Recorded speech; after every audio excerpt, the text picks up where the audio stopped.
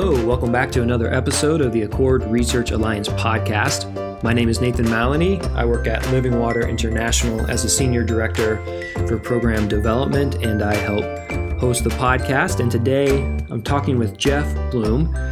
Jeff is a PhD student in Applied Economics at the University of Minnesota, and he has a couple peer-reviewed papers in the area of faith and economic development, broadly speaking, and so we talk about those papers. He also has a blog, and that's how I first came to know Jeff. I found his blog to be very interesting and relevant to the work that I'm doing, and so if you're interested in faith and development and policy, as I'm sure many of us are, I think you'll find his blog interesting as well.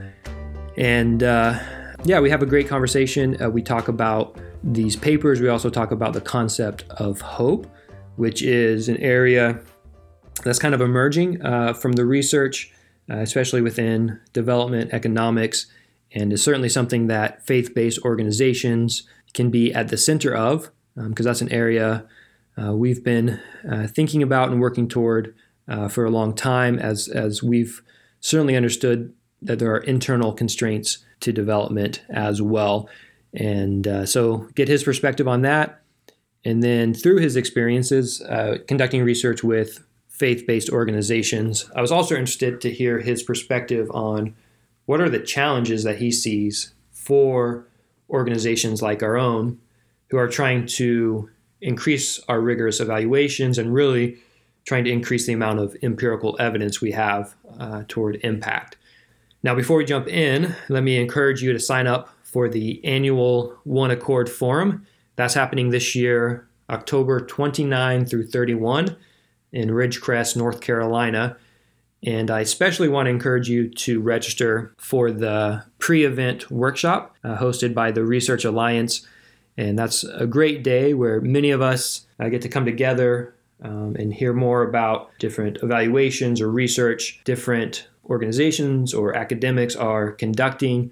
And I found it to be very helpful for the work that I do, and I think you will as well. And so go ahead and sign up. That's, again, October 29th, and that happens before the forum starts.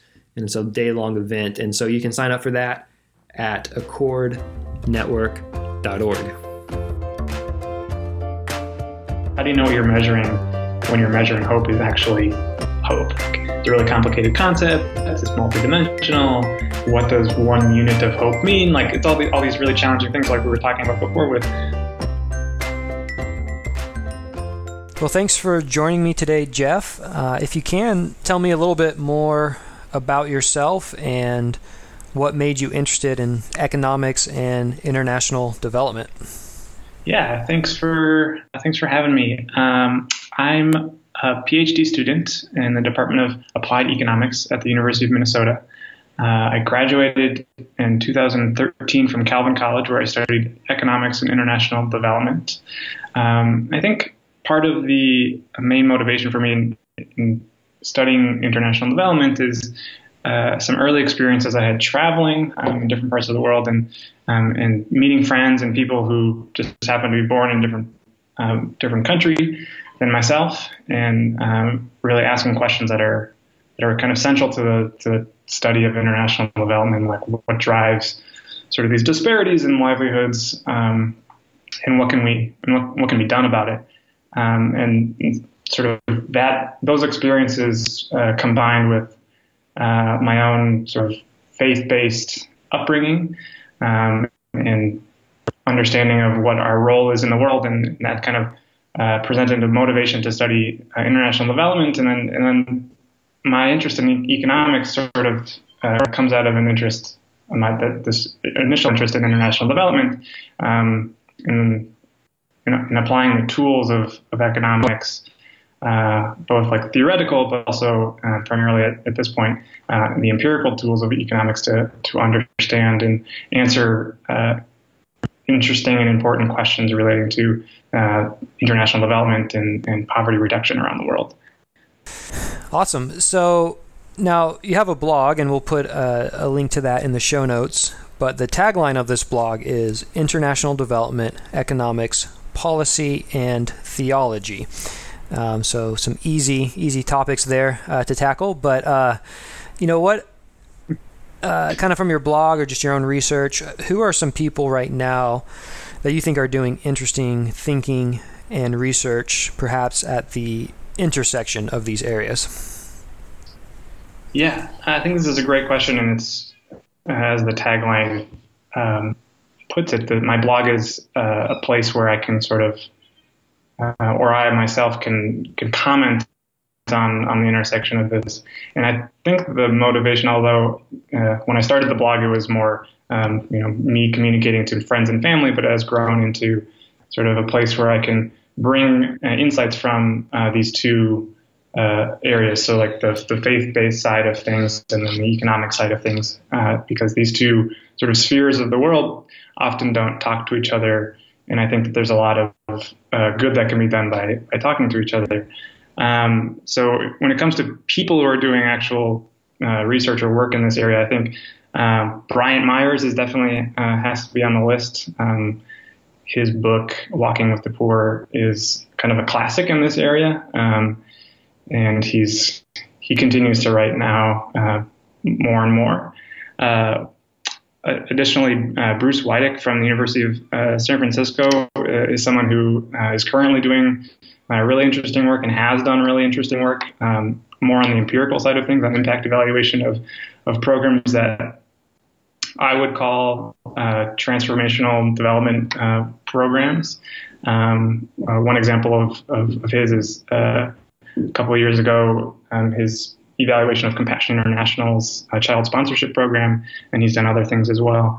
But sort of more generally, I think there are a lot of development economists that are motivated by their faith, and they don't actually sort of explicitly write about this faith in their research. But you can maybe get at it if you read between the lines, or if you talk to them specifically. They're willing to open up about sort of their faith-based motivations, so my blog is a place where I can comment on development economics research, rigorous economics research, from the lens of someone who can kind of speak the language of the faith-based community as well. So there are a couple of examples of like more recent, I'd say, economics research that's in this area that isn't explicitly sort of faith-based. So one example is that probably listeners have already been aware of is this randomized control trial with International Care Ministries in the Philippines. That was carried out by a group of development economists that aren't at least publicly like writing about faith, but this program is a faith-based program, and they're sort of doing a rigorous evaluation on the impacts of the specific components of this program. There's other work that looks at, like in the United States, of how does a school voucher policy for paying for education sort of affect church giving and tithes, and that they kind of comment on that as sort of a measure of, or sort of an approximate measure of spirituality or spiritual practice. So there's kind of a lot of interesting work that's being done in it, but done in this area, and I think there's a lot more that could be done. I think from the faith-based side, there's a lot of sort of evaluation work that would be helpful in understanding certain programs and policies that the faith-based community advocates for. On the other side, there's, I think, economists and development economists in particular could think a lot more about how faith and spirituality influences how people who they study make decisions and behave. So I think there's a lot of room for growth on both sides. Yeah, and I definitely agree with your assessment there. I think there's a lot more that certainly can be and should be explored at the intersection of those two areas. And let me make a quick note.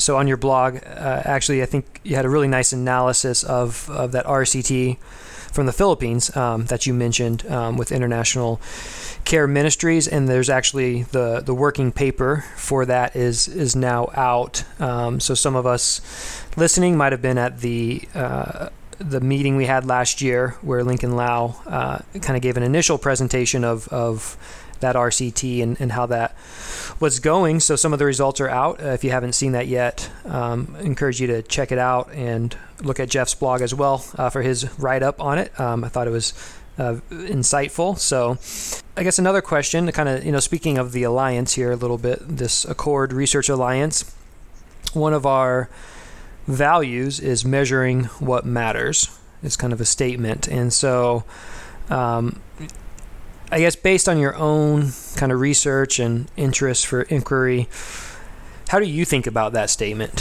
What do you think should matter, I guess, would be a first place to start. So what should matter for Christian relief and development agencies? And maybe to even take that further, do you think, kind of, since you're approaching it a bit from an economics perspective, can we measure all that matters? Would be another question. So what are your thoughts on that?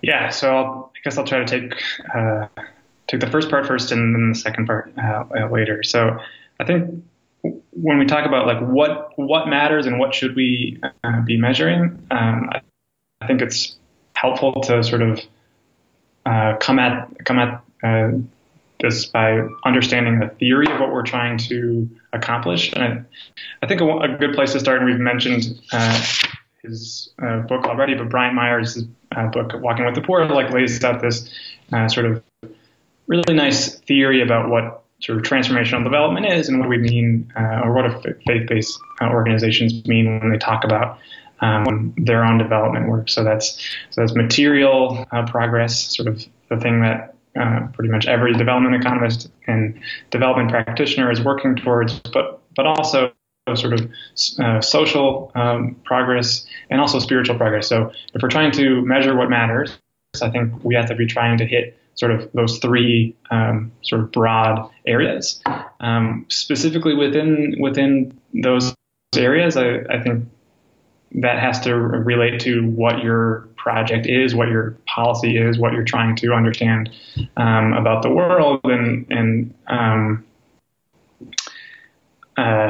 so there's a lot of different ways that you can go with this, and this kind of gets at this: can we even do it? So there's a lot of variables that matter in real life that are really difficult to actually quantify, like with numbers. So examples of these things are, we're talking about spiritual changes, these variables that we would use to sort of approximate spiritual changes don't necessarily have a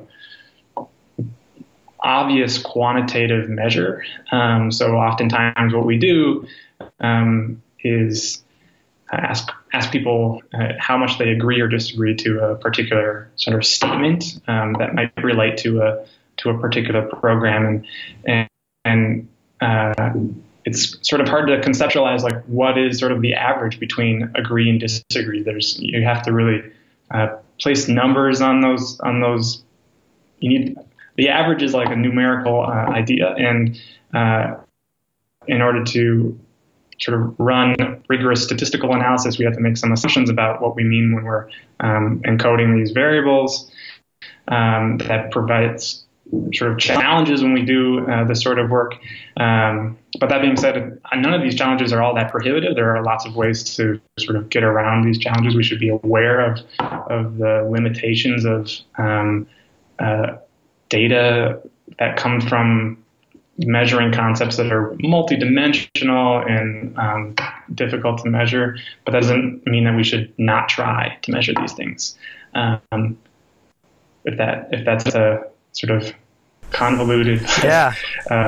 So I guess ultimately, it sounds like you're optimistic toward our ability to measure all that matters, even if it is complicated and there's things we need to be aware of in terms of trying to quantify perhaps some of the spiritual or social aspects of transformational development. But you would ultimately come down on the optimistic side of us being able to do that. Right. I think if we end up just measuring the things that are sort of easy to observe, easy to work with statistically, then we might get a sort of skewed picture of what we're doing. It might provide a skewed suggestion for what our policies and programs should look like in the future. For example, if we only looked at sort of GDP as an outcome that we cared about, our programs would look quite different than if we looked at other outcomes that we care about, such as sort of the way people relate to one another, the way people spend time with one another, etc. Yeah, and maybe we can dive into that more specifically here in a second, because I would be curious in fleshing out a few maybe metrics or ways you're kind of thinking about measuring that. But first, let's talk about, I know you've had a couple peer-reviewed papers come out in the past year, and one that I was really interested in and had a chance to read was the one about Western Kenya, the research you did there. So can you explain what that research project was, what you found, some of the methodology that you used? Yeah. So the project in Western Kenya was working with an organization that wanted to implement business training classes within local churches. So business training classes are kind of a wildly popular development program in a lot of places in the world, sort of motivated by the observation that a lot of people operate in small businesses, and perhaps these small businesses aren't, let's say, well run in a way that people would expect a well-run business to operate.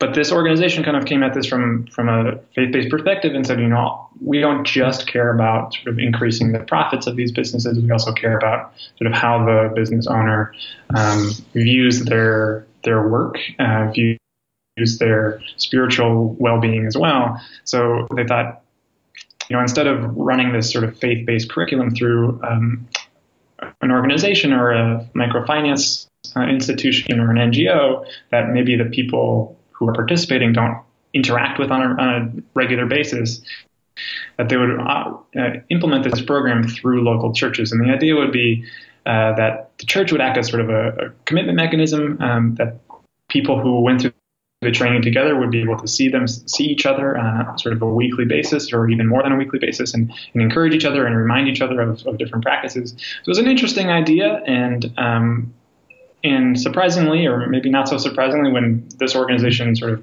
presented this idea to some of their colleagues and other people who work in this area, they kind of got a little bit of pushback about, well, do you think churches can actually implement this in a way that would be beneficial? So that's sort of where I was able to help out, because there's sort of an open question about whether this was a good idea or not. So we went in there and went to Western Kenya. We tried to implement our evaluation, and we first found out, like kind of initially, that it would be really difficult and perhaps impossible to randomly assign the program due to sort of institutional challenges with the implementing organization. So we ended up implementing what is called a difference in difference strategy. So collected data on people who were participating in the program, and then people who weren't participating in the program before and after the program was implemented. And what this does is allows us to sort of difference away or to sweep out any sort of confounding factors that might be occurring to both people over time, like a drought or some other macroeconomic factors that could sort of bias or confound the estimate that we're getting on the impact of the program.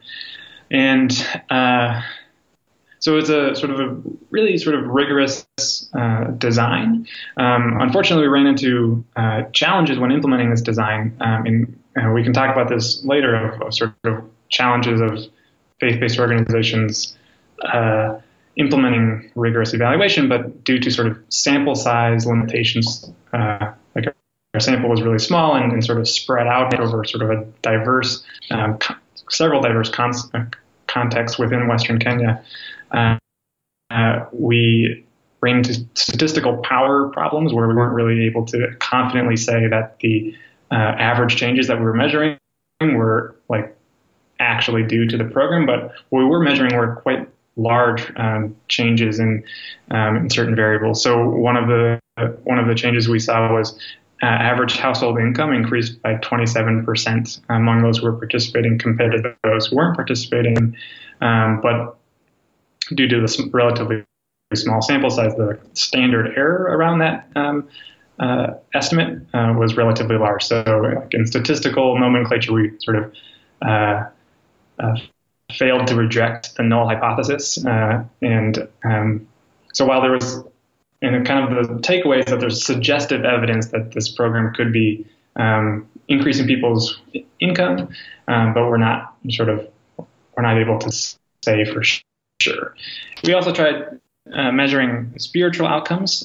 So an important part of the program was teaching this idea that anybody's work in business, whether it be sort of as an accountant or say a farmer or like a car mechanic, could be worthy of worship unto God. So we asked participants whether they thought that their work in their daily lives was sort of as equally as spiritual or less spiritual or more spiritual than sort of the work that their pastor does with their church. And what we found is that participants of the program were more likely to say that, yeah, like my work is like just as spiritual, or like my work is spiritual just like my pastor's work is spiritual. And that's sort of a indicator. It's not, of course, like the full picture of a person's spirituality, but it's a indicator that this program was changing the way people sort of viewed their work and perhaps viewed their work in a more spiritual manner. Nice. Yeah, and I think anybody who's trying to think about how to measure spiritual change or spiritual transformation, I would encourage you to check this paper out. As Jeff, as you're saying there, it's looking at perhaps one aspect, right, of spiritual change, but an aspect that makes sense within the context of this intervention specifically. So I think there's good things to learn from that. Another area that I'm really interested in that you're working on, and kind of related in some ways in terms of just underneath the umbrella perhaps of thinking about spiritual, maybe social, I don't know how exactly you want to classify this, but it's the idea of hope. And so I know you mentioned Bruce Wydick earlier. I know he's one development economist working on this concept right now and how it relates to development. But you have a paper on this as well with a few others. And so maybe tell me a little bit more just what this idea around hope or aspiration is as it relates to development, and what's kind of been the research so far in this area, like what's kind of emerging right now around this research. Yeah. So thanks. I think it's an interesting area as well. And I should say that like my contribution is relatively small. There's like a lot of people who are doing really interesting work on this that aren't me. But I think it's an area that is gaining increasing attention, not only among those who are faith-based and think about development economics, but also sort of mainstream development economics. There's this idea that for a long time we've been looking at external constraints to development. So maybe an area is develops slowly or experiences high levels of poverty because the schools are bad, or the health facilities are bad, or the political systems are bad. These are sort of all constraints that are external to human beings.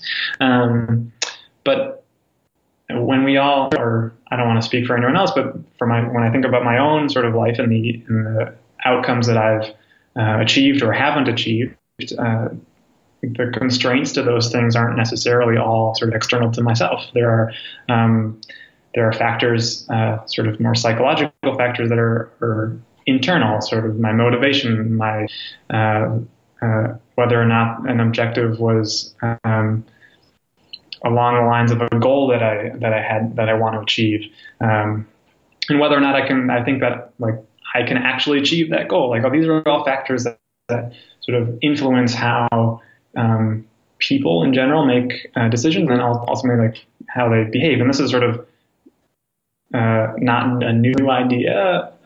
Psychologists sort of write about this or have been writing about this for decades. But it's an increasingly popular idea among economists, and particularly among development economists, because there's this perception that living in a situation where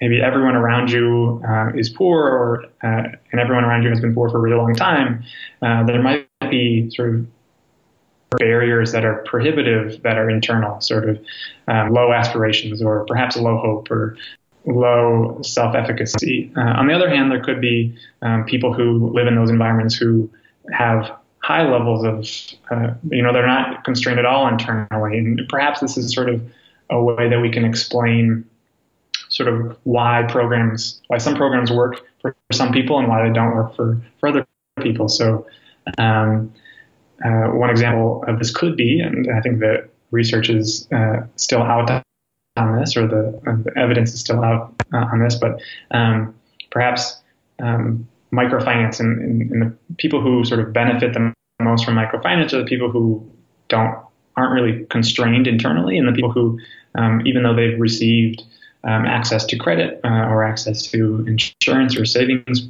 products, still sort of don't improve, their lives don't improve very much. Perhaps it's because there's additional internal constraints that aren't being sort of lifted. So that's a long introduction to my small contribution. When I was working on my master's degree, I was working on a project in Myanmar, and I dreamed up this like really complicated experiment where I wanted to see how changes in people's hopes and aspirations changed their behavior. And I was presenting it to my colleagues and advisors, and everyone just kept asking, like, well, how do you know what you're measuring when you're measuring hope is actually hope? Like, it's a really complicated concept. It's multidimensional. What does one unit of hope mean? Like, it's all these really challenging things, like we were talking about before with spiritual outcomes and measuring what matters. So what the project sort of turned into was sort of a elaborate validation exercise where we went to rural Myanmar and we took established survey instruments that psychologists have been using in U.S. and European clinical settings for kind of decades, and we worked really hard to contextualize these survey instruments because obviously they're in English, but also they use English idioms. For example, one of the questions or one of the statements that people have to sort of agree or disagree with is, if you find yourself in a jam, do you think you can find many ways to get out of it? And obviously, like, when you translate that, you have to be very careful about, like, in a jam is sort of this idiom that means something in English, but perhaps doesn't in Burmese. And so we came across a lot of challenges with translating, but eventually, after enough pre-testing, going out to the field, asking people these questions, having them respond to us, talking to them about did they understand what they were answering, we finalized our survey, and then we performed some validation exercises. And what we found out is that, like, the data seems to sort of make sense, and sort of people behave in a way that, or people answer questions relating to hope in a way that sort of psychological theory would suggest. So what the main takeaway for that is like, it's possible to measure this stuff, albeit in an approximate manner, if enough effort is like taken to contextualize questions to a certain specific setting.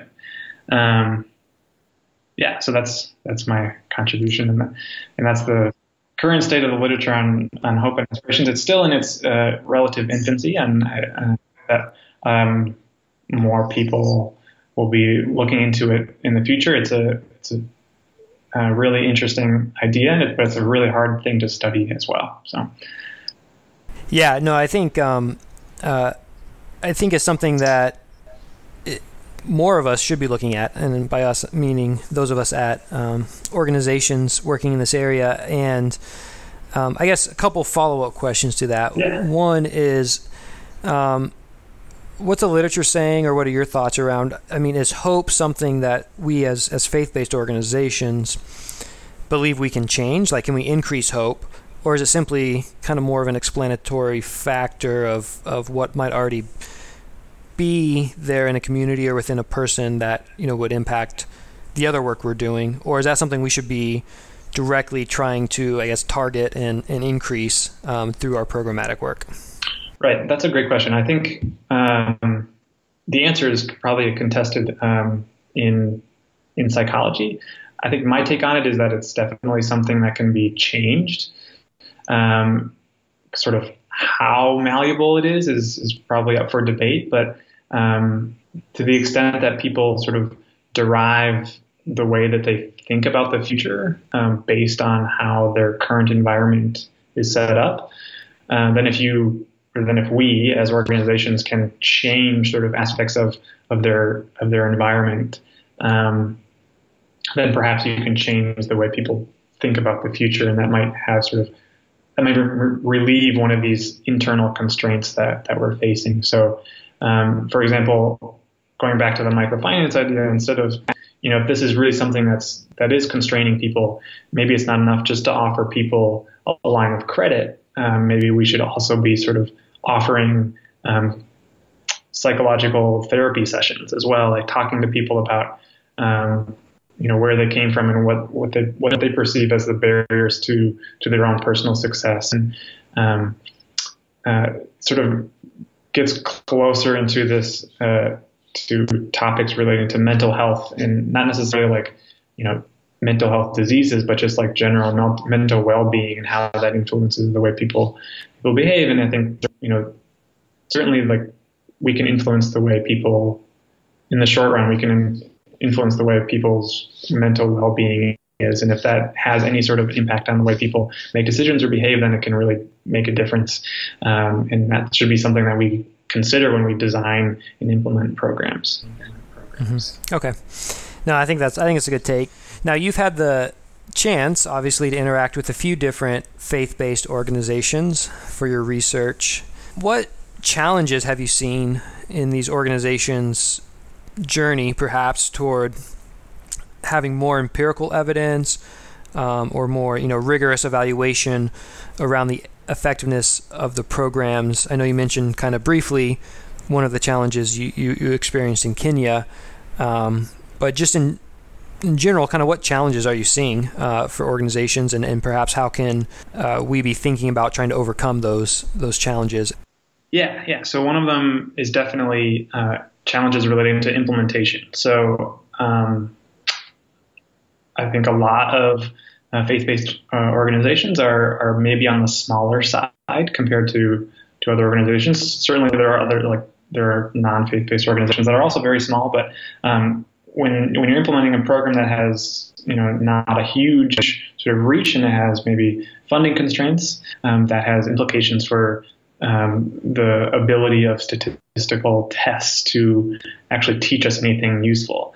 Everyone the example is sort of this, if you flip a coin twice, then maybe it becomes heads twice. The answer is not that the coin always lands on heads. And the more flips you have, the more confidence you have on the answer about sort of central tendencies within a population. And that was one of the problems that we had in Kenya, is that our program was spread out in 3 different locations, and we had about 50 people in each location, and that made it really difficult to overcome challenges relating to sample size.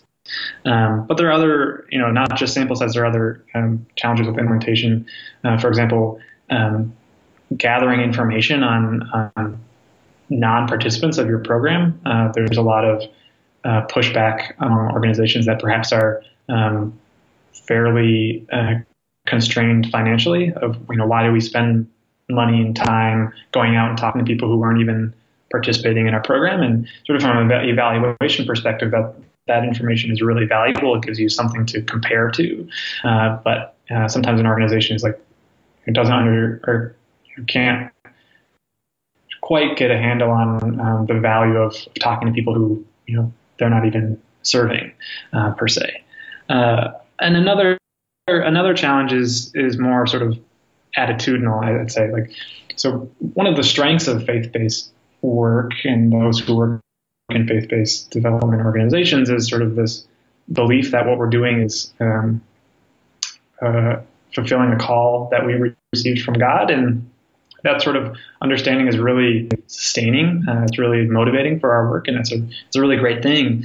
But it also sort of butts heads or runs in the other direction from an attitude that's more skeptical about what you're doing and more sort of experimental and wanting to just try out a lot of different things and see what works best.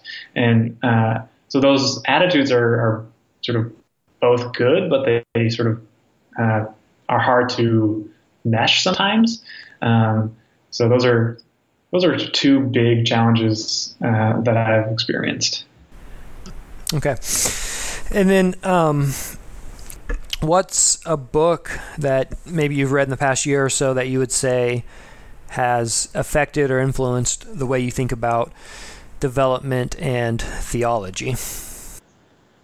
Yeah. So I have 3 books come to mind. The first is more along the lines of development and theology. The other 2 are sort of relate to other things we've talked about today, I think. So the first is Kent Anand's book called Slow Kingdom Coming. It's a short book about Kent's work in Haiti, and he presents or sort of walks through 5 spiritual practices that are helpful for or sort of a helpful posture to take when engaging in this work. And I really appreciated the insights that he wrote about in that book. And it's really short. I would recommend it to a lot of people because it's easy to get through, and I thought it was an insightful read.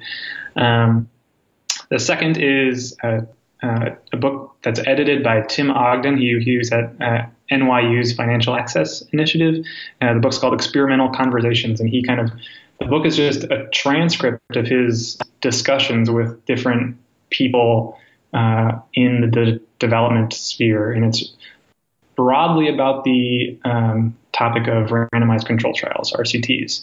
So he talks with the likes of Esther Duflo and Michael Kramer and Angus Deaton, so these are sort of the big name players in this area, but also sort of lesser known people, like people from the Grameen Bank and the Center for Global Development and organizations like GiveWell, and provides a nice sort of pretty well-rounded discussion about the use of RCTs as sort of a way to learn from development. And then a third book is called Sense and Sensibility, and sense is spelled CENTS, like the currency, with the subtitle "What Economists Can Learn from the Humanities." So while this book isn't about spirit, like theology per se, I think we can take a lot of the insights that this book talks about the relationship between economics and the humanities, and we can learn about and understand how perhaps we should set up a conversation between economics and theology. So what the authors are suggesting in this book is that we should have more meaningful interaction between disciplines, that we shouldn't sort of overtake, that certain disciplines, i.e. economics, shouldn't just overtake other disciplines, that like what may have happened in the past, that we should sort of respect each discipline's sort of epistemological standards and learn from what the other discipline has to say. So this book has a lot to say about the limits of sort of an economic approach to making decisions about policy, about different decisions that we all make in the world, that we should maybe understand. We should understand the strength of an economic perspective, but then we should also understand the limits of an economic perspective. And I think while they're talking about like the humanities in general, mainly like classic literature, I think a lot of what they say can be applied to theology as well. Those are awesome recommendations. I have read Kent's book, The Slow Kingdom Coming, actually just a couple months ago, and would also endorse that. I think it's a really good summary of some of these concepts, even some of the concepts in Bryant Meyer's book, and contextualizing some of those, I think, in a really helpful way. So definitely recommend that. And those other 2 are now added to my book list here to read. So those sound really fascinating. And I'll put those in the show notes for everyone else to get a link to those if you're interested. And lastly, where can people find you online? Yeah, I'm on Twitter at Jeff Bloem. Bloem is spelled Bloem. And then I also have a website where I blog a little bit too. That's jeffbloem.wordpress.com. So great. Cool. Well, those will be in the show notes as well. So thanks for your time, Jeff, and really appreciate your insight and perspective and the work that you're doing. Yeah, thanks a lot. All right. Have a good day.